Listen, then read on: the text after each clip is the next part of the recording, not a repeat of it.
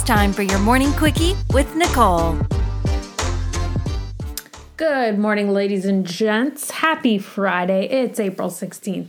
I hope you paid your taxes, but I do think you have like an extra month or something like that. It's usually April 15th, but we've got a little time. Also, happy belated birthday shout out. We shouted her out yesterday, but again to our friend Jen, who really helps us a lot with our podcast, but also she's just a really great friend. So we're going to shout her out a second time, just because I wasn't on the first time. Thanks, Nicole. Although, I mean, I'm sure that was from me too. But anyways, thanks for sticking with us a second week of 5-day week podcasting. We really appreciate it. Make sure you let us know that you appreciate us too by giving us 5 stars on Apple. So to get into it, I am going to talk about something I'm really passionate about. And I don't know if you guys are too, but from what I see, people are, want to enact change for good stuff. So you should be passionate about this. So something that has been a big thing for me for many years is taxpayer transparency, also not speaking. Taxpayer transparency is something that I've been passionate about for a long time.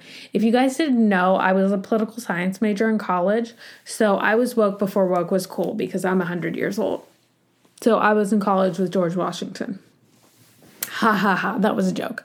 But anyways, so taxpayer transparency is just the idea that as taxpayers, we should know where the money's going. And we have an idea. Like, when taxes started, it was like, hey, this is money that pays for, roads, hospitals, the police department, stuff like that, which in theory is a great idea. And I'm not somebody who's necessarily anti-tax. I just think we need transparency, especially, we've gotten to a point in society where, you look at your cell phone bill and there's all these taxes on it and you pretty much think you're probably paying like $100 more than you should be.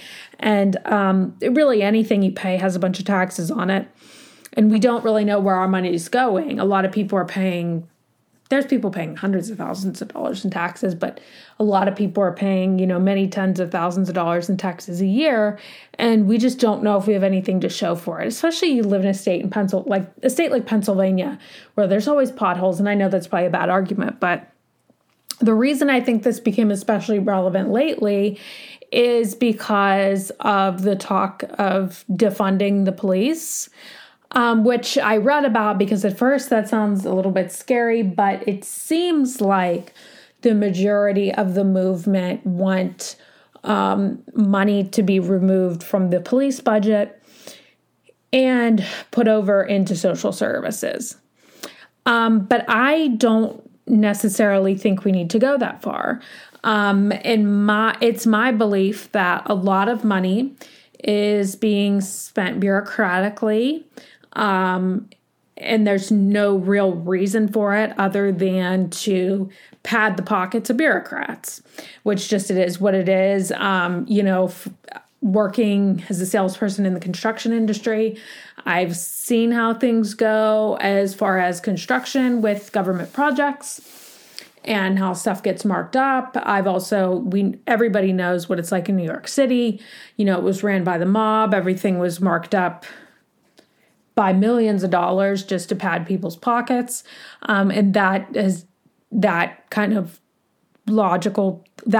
particular line of logic has definitely, parlayed into our government. And I'm going to get shadow banned for talking about this probably, but it is what it is.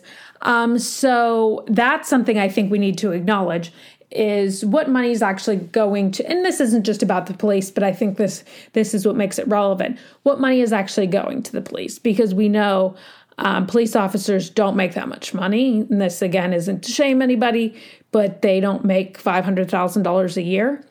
Nobody on the force makes anywhere near that anywhere.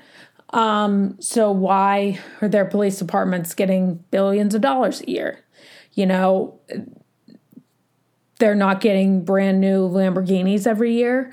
There's just more money than what is being actually shown. And I think that is a great indicator, and that really opens up the conversation for how this money is actually being spent. And that there is money to properly train these people. But then I think that also shows that within the government budget and not taking money off the police, that there should also be money to allow for those social services too, without raising our taxes. So I think that is a conversation that we do need to have with our representatives and demand more and more transparency, although I think it will never really be transparent. But I think that's the conversation we need to have, and I think that's something that bipartisanly we can agree on. So thanks for sticking with me through all this. I'm sure it was super exciting for you, but that is what I call exciting. So don't hate me. All right, guys, have a good weekend. See you next time. Bye-bye.